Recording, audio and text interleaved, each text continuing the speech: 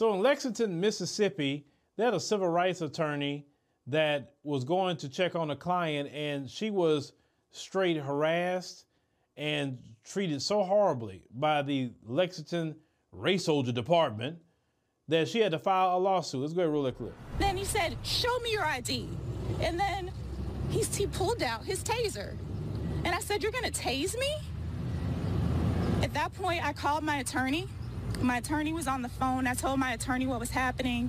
In my ear, he said, "Jill, of course this is not right, but just show them your ID so that you can get this over with." I held up my license. At that point, Officer Walters snatched my phone out of my hand. He slammed it on top of the roof of my car.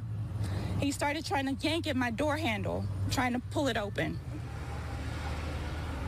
And nobody should have to live like this.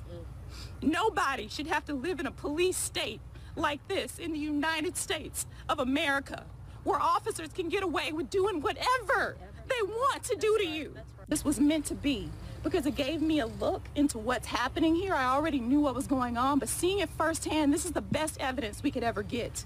And now, the Department of Justice needs to hurry up and do this patterns and practices investigation. It is time as citizens that attention must be paid to what is happening here. Folks are scared, they are nervous just to do basic things like go to the grocery store. When they need to be there, they don't be there. But when they don't need to be there, they be there because they always trying to harass them. I've been getting a lot of reports coming out of Mississippi and Alabama sent to me, and how those two states are just straight hellholes for black people. It is. It's like those states have not progressed at all. They literally still set back in time. It's crazy that these folks running around doing the things that they're doing, especially a state like Mississippi. Mississippi had more black people in it than any other state in the union.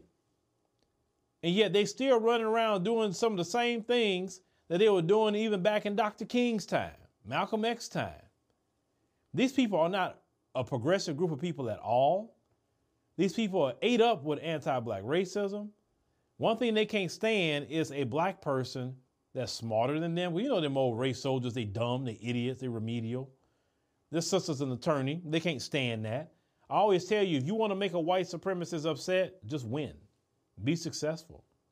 Live good, eat good. Have a great life. They can't stand that because when they're remedial in a system that was built for them to win, and you still figure out a way to get through that and get past them, or it goes all through them. And the only thing they have to do is try to attack you physically. That's why they go join police departments, because that's the only way they can really attack you and get away with it. Because if they just attack you just on the street, then yeah, it'd be some consequences and repercussions real quick. They're cowards. Without that badge on, they won't mess with you.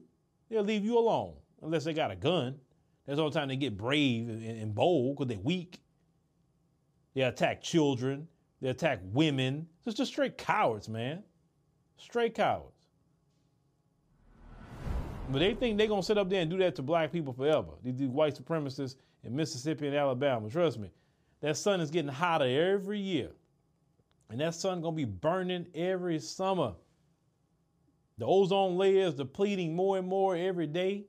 And so y'all think you're going to save yourself by talking about you're going to block the sun. You're not going to block the sun.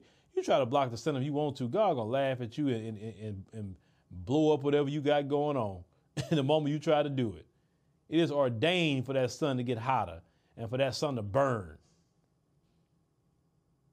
And that's going to be your judgment right there. You're going to have to stay in the house like the pandemic, because they even had a report come out recently saying that the sunscreen you're using has 1,000 times more benzene in it than what it should, and it's causing cancer. So you can't put on your fake liquid melanin and go outside either, if you're smart. So, hey, I'm a firm believer that the sun get hotter. It can be 120 degrees every day. I'm good. I'm a child of the sun. A lot of people in my audience are children of the sun. And that'd be a blessing to keep the race soldiers and their ilk in the house. Because when they stayed in the house, like during the pandemic, it wasn't no issues, wasn't no problem.